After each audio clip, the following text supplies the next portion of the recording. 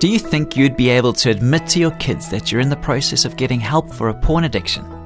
Most parents will be saying an emphatic no to that question. But what if we told you that being open and honest with your children in matters such as this could have a profoundly positive influence on their lives?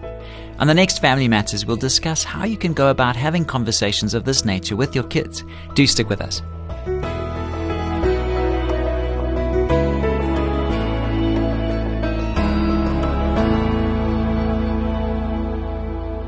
Hi, I'm Graham Schnell for Family Matters, where we offer practical advice from Focus on the Family. We received an excellent question from a listener who recently asked, is there a good way to talk with children about a spouse's addiction to sexually explicit material? My husband is in the process of recovering from this problem and is making good progress. Our marriage is stronger than ever, but our kids are starting to ask questions about all the meetings we've been attending. I'm not sure what to say in response.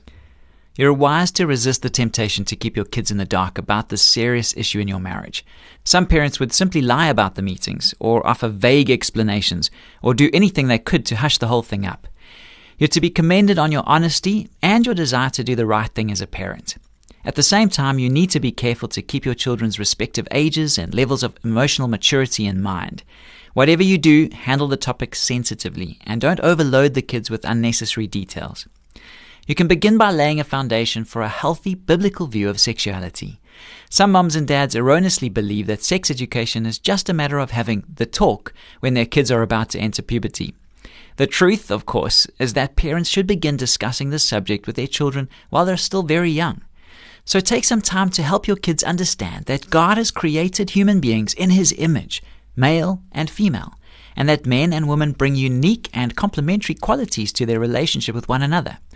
Let them know that our sexuality is a marvelous gift that the Creator has granted to us.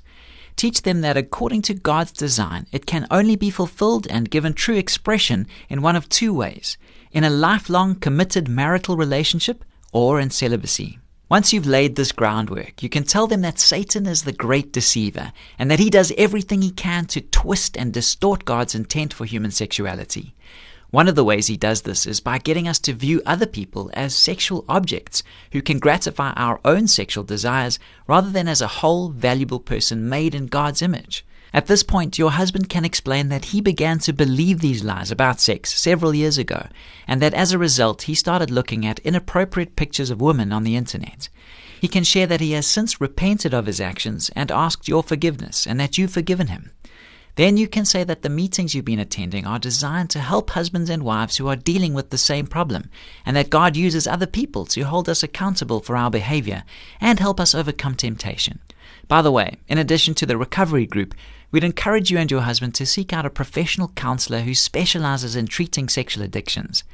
Groups like the one in which you've been participating can offer a great deal of support, but it's also critical to tackle the underlying issues that led to your husband's porn addiction in the first place. Focus on the Family's counseling staff can provide you with a list of referrals to professional Christian therapists practicing in your local area. Our counselors would also be happy to discuss your situation with you at greater length over the phone.